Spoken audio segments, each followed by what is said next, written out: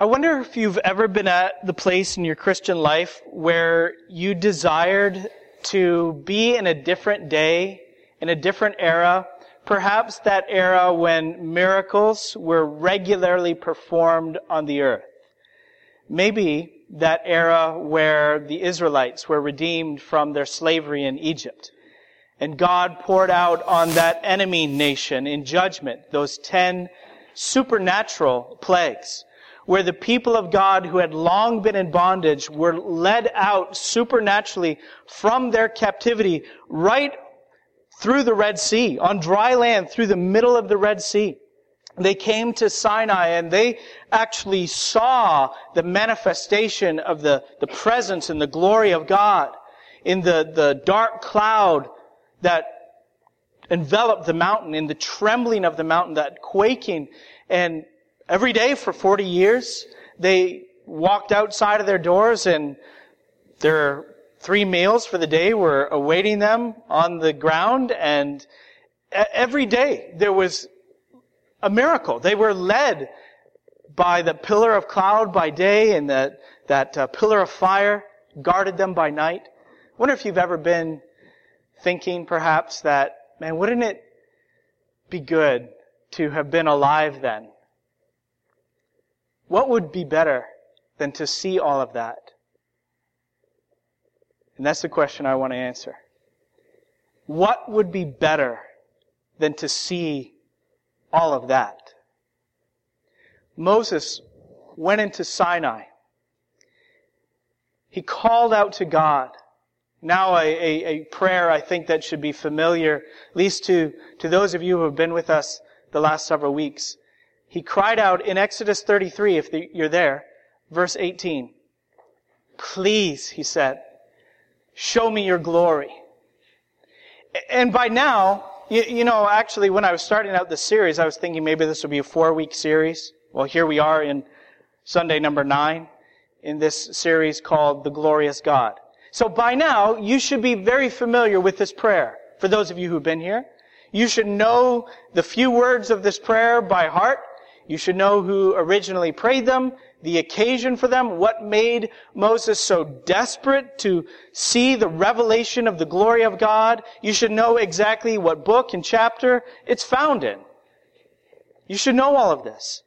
I want you to be familiar with those things. But I don't want you to merely recall the occasion for this prayer and the man who prayed it and so on. I want you to call out to God with the same words. Show us your glory, Lord. Please. I want us to come to the place in our Christian growth where we have the same longing that Moses had. And regularly for ourselves, for those that we worship with on a regular basis, our church family, we pray, please show to us your glory. When Moses prayed that prayer, immediately in Exodus 33, God gave his response. He said, I will make all my goodness pass before you, and I will proclaim before you my name, the Lord. And I will be gracious to whom I will be gracious, and will show mercy on whom I will show mercy. But notice in verse 20, immediately when God gives this very gracious, incredible promise to Moses, he immediately qualifies it. He withholds necessarily from Moses. And he says, you cannot see my face. I will show you great and awesome things, my goodness and my name, but you cannot see my face. For man shall not see me and live. And so the following day, when Moses was atop Sinai, hidden in the cleft of the rock, covered there by the protecting hand of God, and the glory of the Lord passed before him, the goodness was displayed, the name of God was declared, Moses knew, because of what God had said, this was only a partial answer to his prayer. He was only seeing part of the revelation of the glory of God. So today, here we are, 3,500 years from that revelation, living in a completely different day. We don't see the miracles. We don't have so much as the cloud to look to, or man on the ground. We don't have that. And I'm not saying that we can see better than Moses can, or we can see better than those Israelites saw. But I am submitting to you today that what we see is better. What we see is better. Because Moses saw a sign, and we see the destination. Moses saw a prelude, and we see the main event. Moses saw foreshadowings, and we as Christians in this day see the substance. Moses saw traces of the glory of God, and we see the face. And I know that what we have for perception is not eyesight, it's faith sight. But that doesn't mean that our spiritual perception is any less of a perception, that it's not a real perception. God gives such a faith to His people that truly we see the glory of God in the face of His Son. So as I've been saying to you all along, from the start of this message, this series, Moses' sight, the glory revelation that he saw on Sinai, is not the final answer to the plea of the people of God, show us your glory. What he saw is not the final answer. Now, a few weeks ago I asked you, I'm going to ask you again, see if you're with me. What is? What am I going to say next? What is the final answer to the pleading of the people of God? Show us your glory. Jesus is. He is the final answer. He is the face of the glory of God. And Moses, you can just see from Exodus 33, he longed for what he saw. So, we're not seeing better necessarily, but what we see is better. And if Moses had longing for what he was going to see, do you have longing for what we have been enabled in this age of grace and the Spirit to see? Do you long to see Jesus? If what we see is better than what Moses longed to see, do you long to see the glory of God in the face of His Son? So we began this series of sermons with Jesus, and we're going to wrap it up in these next 2 weeks, Lord willing, with Jesus. And you may recall, we started with John chapter 1. We're going to go back to John's Gospel, and you're already there, John 17. John 17 is an amazing passage of Scripture. If you were on a deserted island with, nothing but the ability to make fire and cook food and one word, something to read, John 17 or Romans 8, it would be a toss-up between the two. This is, I would say, the passage that God used more than any other to bring awakening to my soul, 16, 17 years ago, something like that. It is a sum total description of the work of Jesus Christ, a wide-angle view. So here in John 17, He's at the end of the earthly phase of His work, and close at hand is the heavenly phase of His work.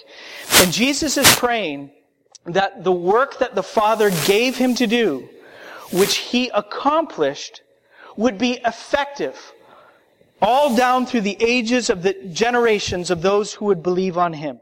Okay? So I want you to understand what Jesus is praying for here.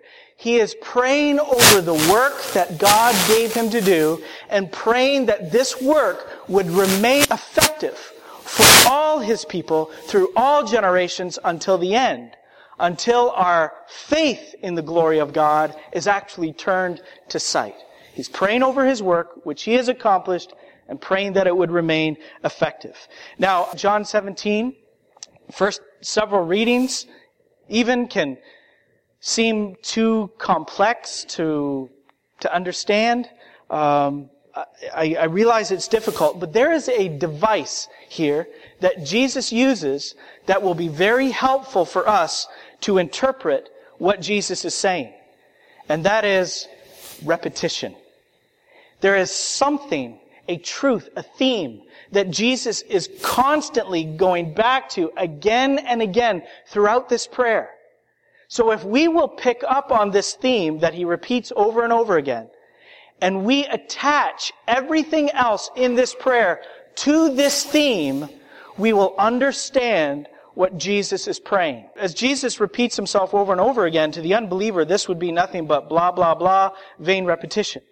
But for us, the people of God, as we long to see what the Scriptures mean, let's just be careful to look at what Jesus keeps repeating, and we'll understand what Jesus is saying. So what does he keep repeating? He keeps repeating what the Father has given to the Son, and what in turn the Son gives to his people. It's all about what the Father has given to the Son, and the Son has given to his people. In fact, in these 26 verses, Jesus talks about what the Father has given to him and what he gives to his people 17 times. Very explicitly, 17 times in only 26 verses. So this is obviously quite important. All right, let's read. When Jesus had spoken these words, he lifted up his eyes to heaven and said, Father, the hour has come. Glorify your Son, that the Son may glorify you. Since you have given him authority over all flesh, to give eternal life to all whom you have given him. And this is eternal life, that they may know you, the only true God, and Jesus Christ, whom you have sent. I glorified you on earth, having accomplished the work that you gave me to do. And now, Father, glorify me in your own presence with the glory that I had with you before the world existed. I have manifested your name to the people whom you gave me out of the world. Yours they were, and you gave them to me, and they have kept your word. Now they know that everything that you have given me is from you. For I have given them the words that you gave me, and they have received them, and have come to know in truth that I came from you, and they have believed that you sent me. I am praying for them. I am not praying for the world, but for those whom you have given me, for they are yours. All mine are yours, and yours are mine, and I am glorified in them. And I am no longer in the world, but they are in the world, and I am coming to you. Holy Father, keep them in your name, which you have given me, that they may be one, even as we are one. While I was with them, I kept them in your name, which you have given me. I have guarded them, and not one of them has been lost, except the son of destruction, that the scripture might be fulfilled. But now I am coming to you, and these things I speak in the world, that they may have my joy fulfilled in themselves. I have given them your word, and the world has hated them, because they are not of the world, just as I am not of the world. I do not ask that you take them out of the world, but that you keep them from the evil one. They are not of the world, just as I am not of the world. Sanctify them in the truth. Your word is truth. As you sent me into the world, so I have sent them into the world. And for their sake, I consecrate myself. I sanctify myself, that they also may be sanctified in truth. I do not ask for these only, but also for those who will believe in me through their word, that they all may be one. Just as you, Father, are in me and I in you, that they also may be in us, so that the world may believe that you have sent me. The glory that you have given me, I have given to them, that they may be one, even as we are one. I in them, and you in me, that they may become perfectly one, so that the world may know that you sent me and loved them, even as you loved me. Father, I desire that they also, whom you have given me, may be with me where I am, to see my glory that you have given me, because you loved me before the foundation of the world. O righteous Father, even though the world does not know you, I know you, and these know that you have sent me. I made known to them your name, and I will continue to make it known, that the love with which you have loved me may be in them, and I in them. Okay. Obviously, the Father has given to the Son. That is something that Jesus repeats explicitly 13 times. Let's list the things that the Father has given the Son. Now, what is the point of all this? Let me back up a minute. What's the point? You know what? Moses, he would have given his right arm to be Mary. Mary, the sister of Martha and Lazarus, who sat at the feet of Jesus and refused to leave so that she could listen to the teaching of Jesus. Moses, who longed to see the glory of God, would have given his right arm to be Mary. I want us to be Mary. Everyone like Mary, everyone to the feet of Jesus, everyone beholding Him, everyone longing to hear Him, eyes fixed on Him, because He is the glory revelation from God. And that's exactly what Jesus is talking about in this prayer. Okay, so let's get into this text. How does Jesus unfold that in His prayer? He talks about these things that the Father has given Him. Let's name them. Number 1, in verse 2. The Father has given to the Son authority over all flesh, which means simply the Father has given to the Son authority over all people. The second thing, He has given Him a work to accomplish. Verse 4. He gave Him authority over all people and a work to accomplish. The third thing is really a series of things that amounts to one that Jesus talks about all through this chapter. The Father has given the Son a name. The Father has given the Son a word, or the word, maybe we should say. And the Father has given the Son the glory of God. He has given Him the name of God, the word of God, and the glory of God. And you see this, if you want to scan over this chapter quickly, you see this in verses 6 and 26. He talks about the name of the Father He gives to His people.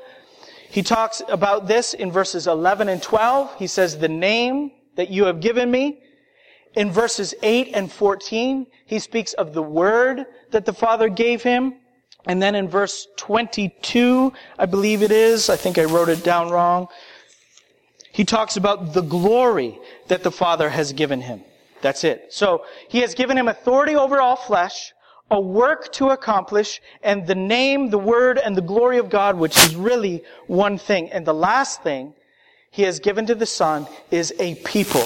And you see this in verse 2, you see it in verse 6, in verses 9 and 10, and again in verse 24. So 4 things: authority over all people, a work to accomplish, the name, the word, and the glory of God, and a people. Now let's package it. Let's put it all together so it actually makes sense, all right? The Father has given the Son authority over all flesh, over the entire human race, to give eternal life to some of them, all whom the Father has given to the Son. And this eternal life He gives by the revelation of God's glory that the Father has given Him. Let me say it in fewer words. The Father has given the Son authority over all people to give eternal life to some of them, all whom the Father has given the Son, by the revelation of God's glory that God has given Him. Or let me put it this way. This is the work the Father gave to the Son, which the Son accomplished. He has glorified God on the earth by manifesting the name the Father gave Him, that those whom the Father gave Him may have eternal life. So Jesus says, I completed that work. You gave me a name, a word, a glory, and I made it known. I gave it to those whom you gave to me, that by this revelation they may have eternal life. I have accomplished that work. So what is Jesus praying for? What's he asking for? He is asking for the ongoing effectiveness of his work. He is about to leave. He is leaving the world, and his disciples, who are not of the world, will yet remain in the world. And he is asking for his Father to continue effectively the work that Jesus accomplished. Now, do you realize how God has loved you? That he would give his one and only Son, that in him you may see the glory of God. Do you see what a gift you have been given? That we, by the Spirit of wisdom and revelation and the knowledge of God, I'm quoting Ephesians 1, by the Spirit of wisdom and revelation and God's knowledge, we may see the glory of God shining fully in the face of Jesus. We may see a greater glory than anything Moses and the prophets saw in their lifetimes. It's not that we see better, but what we see, who we see, is so much better. Okay, let's get into this a little bit deeper. Remember what Moses cried out? He said, "Please show me your glory." And what was God's response? One of the things God said to Moses was, "I will proclaim to you my name." Which doesn't mean he would just say, "My name is Yahweh. Nice to meet you." He wasn't introducing his name as a kind of label. Lord, God, Yahweh, or even Jesus. It's not about the label. When he says, "I will proclaim before you my name," he's saying, "I am going to show you who I am." He is speaking of his character. That's why when God does proclaim his name before Moses, Yahweh the Lord, he says, "A God merciful and gracious, slow to anger and abounding in steadfast love and faithfulness, forgiving iniquity and transgression and sin, who will by no means clear the guilty, but visiting judgment upon the children of the fathers of those who hate him." He talks about who he is. What's in a name? Everything. It's not a label. It's who God is. It's the greatness of our God. It's the greatness of his glory that he has alone. When we talk about who God is, we're not talking about the evolution of God. We're not talking about some transformation that he accomplished. We're not speaking of, like the Mormons do, that he was once a man, but by turning over so many moral leaves and by so many great accomplishments, he became God. He rose to the place of God. We're not talking about a process of exaltation. We're talking about who our God is and has always been, from everlasting to everlasting. Who he is intrinsically, inherently in his person. He has never been anything less than what he is today. Yesterday, today, forever, he always remains the God of glory. And there is none like him. That's the name. That's what's in the name. God said to Moses, "I will proclaim to you my name." But that was a sign. What Moses saw, what Moses heard was a sign. It was a prelude, a foreshadowing. It was the traces of glory. Again, Jesus is the substance. Jesus is the main event. He's not the traces of glory. He is the face of glory. So look back at John 17 and what Jesus claims in verse 6. Looking? No, you're looking at me. Look at verse 6. He says, "I have manifested your name." Back in John 1, the apostle introduces us to Jesus and says that Jesus is the Word of God. He is the Word of God in the flesh. No one has ever seen God, John says. The only God who is at the Father's side, he has made him known. Jesus has made God known to us.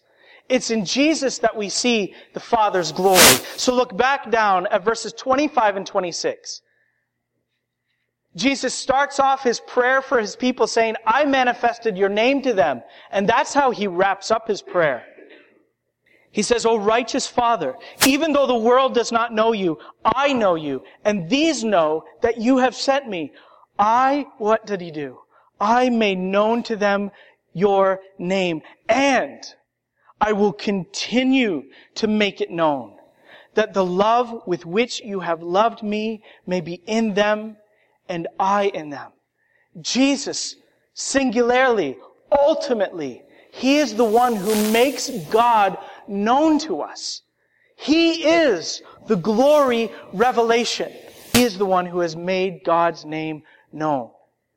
It's no wonder that earlier in John's Gospel, in the narrative, when the religious leaders sent the temple guard to arrest Jesus, the temple guard came back empty-handed, and the religious leaders accosted them and said, hey, where is he? We gave you a job. Why haven't you done it? And the temple guard said, no one has ever spoken like this man. And is it any wonder, I've been alluding to it, that Mary, when there were so many other things demanding her attention, I'm sure that when Jesus arrived to Mary and Martha's and Lazarus' house, he was pretty hungry. But you know what essentially she was thinking? I am hungrier for Jesus than Jesus is hungry for food. And she said, I am going to sit at Jesus' feet. Martha, you remember, she was just skittering about, doing everything that was necessary to get this meal together. She was trying to be a good hostess. And she complained to our Savior. But what did Jesus respond back to her? He said, Martha, Martha, you are anxious and troubled about many things. But listen, one thing is necessary. Mary has chosen the good portion, which will not be taken away from her. He said, one thing is necessary. That's the good portion. To sit at my feet, to behold the glory of God and my face, the good portion, the one necessary thing.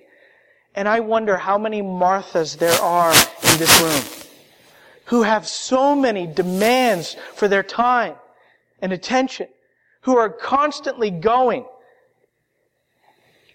and don't take the time that we should to sit at the feet of Jesus. Again, what did Jesus say? This is the good portion. What did he say? He said, one thing is necessary. Everyone in this room to the feet of Jesus. Everyone like Mary. Everyone to the feet of Jesus. Because he is the one who makes God known to us. He is the one who, receiving this name, this revelation from God, manifests it to us. Now look at what Jesus said about his own disciples. He said in verse 6, he said, I manifested your name to the people whom you gave me out of the world. Yours they were. You gave them to me. And they, he says, have kept your word. Now, we know that the disciples they were blockheads a lot of the time.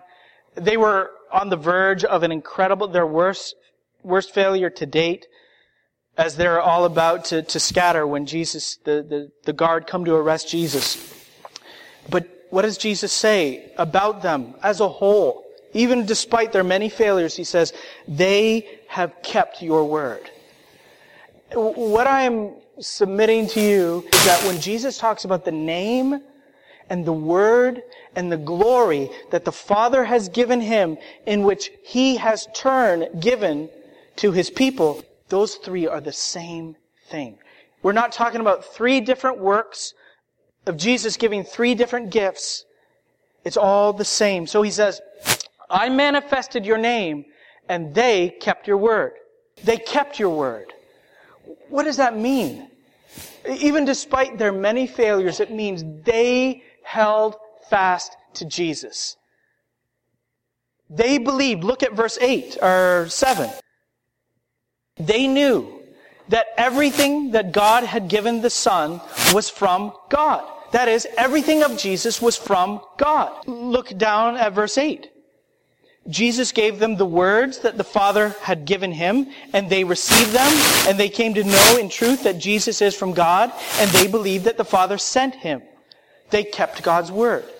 They held fast to Jesus. So when he spoke, they knew that they were hearing the voice of God. When he moved, they knew it was the way of God. When he acted, they knew that they were seeing the arm of God. They believed what Jesus spoke. When Jesus said, I am the true bread from heaven, the bread of life, they believed it. When he said, I am the light of the world, when he said, I am the door to abundant life, I am the good shepherd who lays down his life for the sheep. In John 11, when he says, I am the resurrection and the life. In John 14, when he says, I am the way, the truth, and the life. In John 15, when he says, I am the true vine, your life. They believed that. They believed that what Jesus said was from God. They kept the word that Jesus gave to them from the Father. They kept his word. They held fast to Jesus. And the credit for that goes to Jesus. Jesus says that he manifested God's name to them. And look at verse 12. He says, while I was with them, I kept them in your name. I gave them your name, and I kept them in your name. I kept them close to me. I preserved them. He prays in verse 11 that God would keep them. He is leaving, so God must now keep them in the name. Okay? So God has given to his Son a name, a word, and a glory. And those three things are one. It is the glory revelation. This is the glory of God shining through Jesus. That's what he has given to his disciples. Now, what I'm trying to do is I'm praying that God would create longing within your heart to get close to Jesus and stay close to Jesus. Everyone to his feet. So I want you to see the power. I want you to see the glory of this revelation. So look at the effects now. As the disciples stay close to Jesus and they keep his word that he gives them, what are the effects? Look at verse 13. Jesus says, I am speaking these things. What things? The name, the glory, and the word of God. And what's the effect? That they may have my joy fulfilled in themselves. Jesus speaks these things and we have joy. The joy of Christ. Another effect is that in verses 14 and 16, that we are no longer of the world, but hated. No longer of the world, like Christ is not of the world. Look at just scan over verses 15 to 19. The effect of the glory revelation from God and Jesus is that we are kept from the evil one and consecrated to the purposes of God. Again, just like Christ. Look at what he says. He says, I consecrate, I sanctify myself that they may be sanctified. And how are we sanctified? It's in the Word. In the Word that God has given to his Son to give to us. So he is praying for the ongoing effects of this glory revelation. And then look what's next. In verses 20 to 23. He says, we become one. Like Christ and his Father are one. And we bear a witness to the world of the name and the word and the glory of God. Just like Christ. In fact, I want to read this. Look at verse 11. This is the effect of the glory revelation. He says in the second sentence of verse 11, Holy Father, keep them in your name, which you have given me, that they may be one, even as we are one. And then look down at verse 20.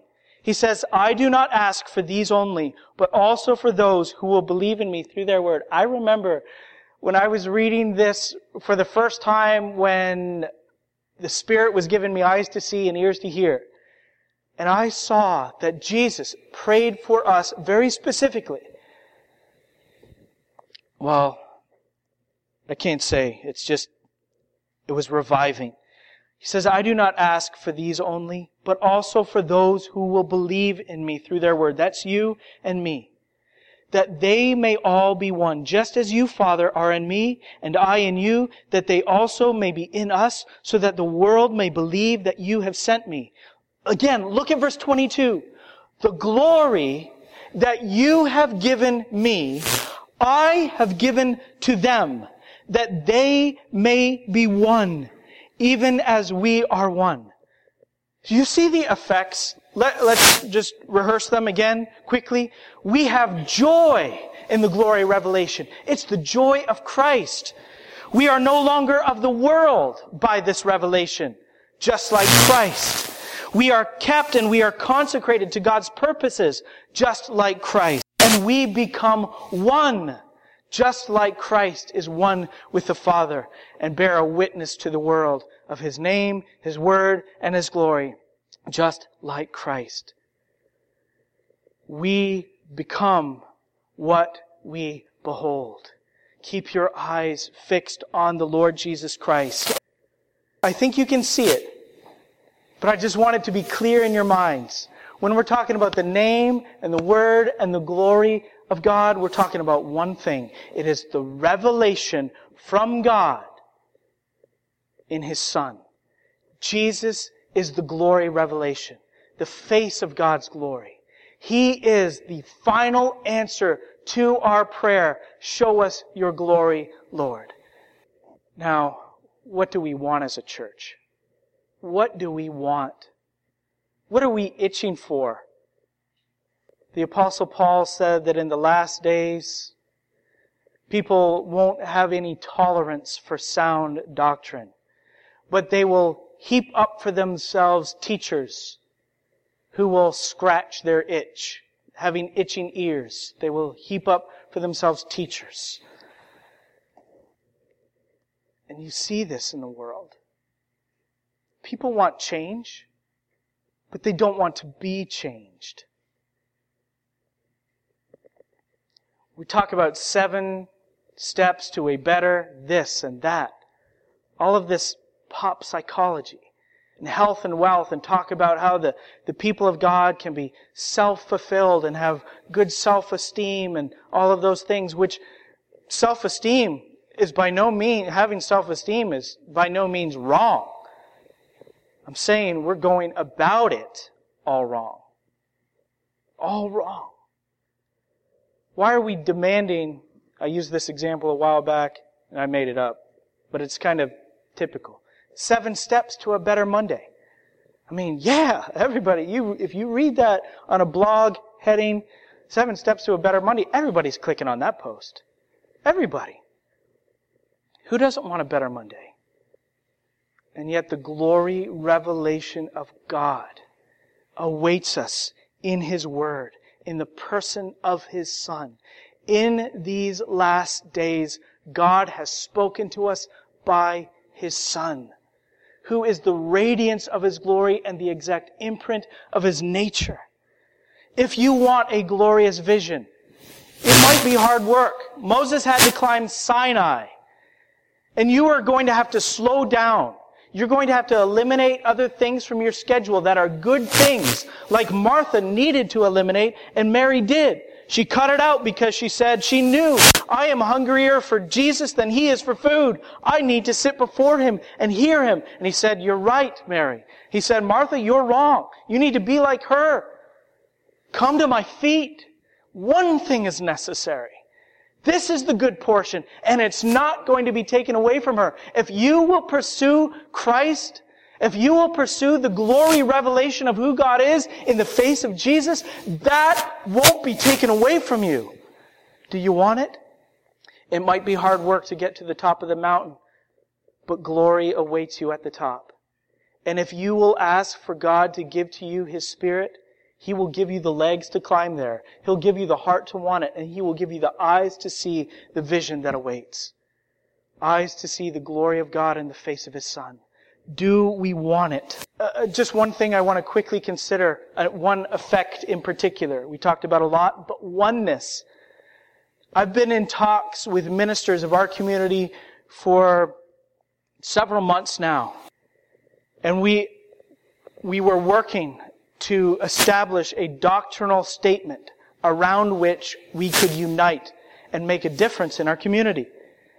But we found differences, major differences. The younger ministers of us said, we can't do this. And one of our group, the larger group, said that this is carnal, fleshly, to divide over doctrine. How can we make a difference if we don't reduce this doctrine? Let's lessen what we need to agree on. And then we can present a united front to our community and make a difference. I appreciate the sentiment, but it's all wrong. Doctrinal minimalism does not progress, advance the mission. It impedes the mission. We must unite around the truth. You see what Jesus said? He said, you have given me a name, you have given me the word, you have given me the glory, and I have given it to those whom you have given me, and by that they are one, and the world believes. That's what we have. That's the effect of the glory revelation of God. So if we, as a family, as brothers and sisters and children of God together, will be like Mary and all together get to the feet of Jesus and never untune our ears from His revelation and never unpeel our eyes away from Him, we will be one.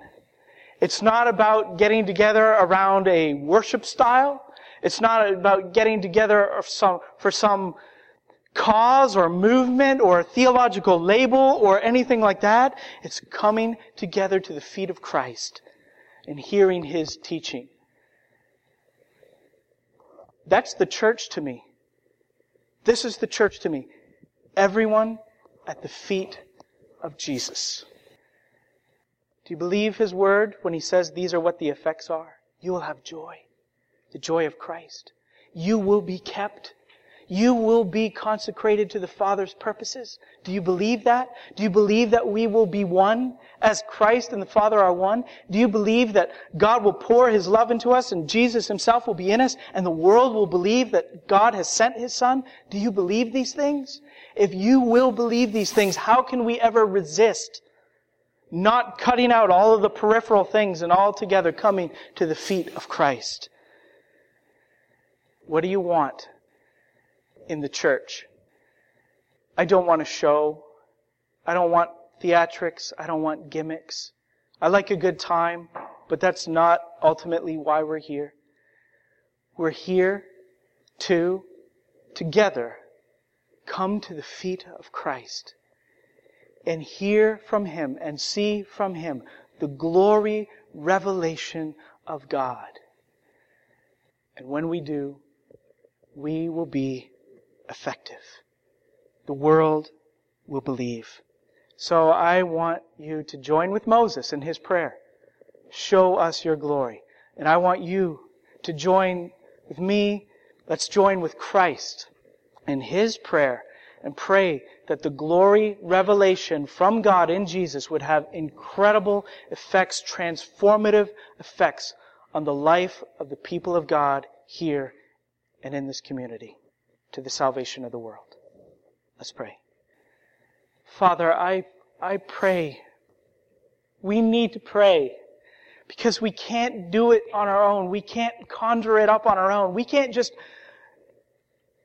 reproduce the desire of Moses or the desire of Mary or the desire of your Son. We need you to work in us by the power of your Spirit, the Spirit of wisdom, and the Spirit of revelation and the knowledge of you.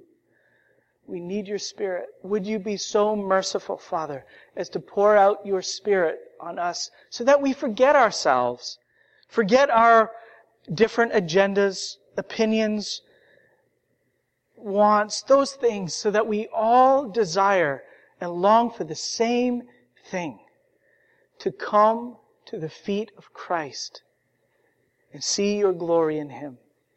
Put that desire within our hearts and do irresistible work in us. I pray that what Jesus accomplished would transform us today. In His name we pray. Amen.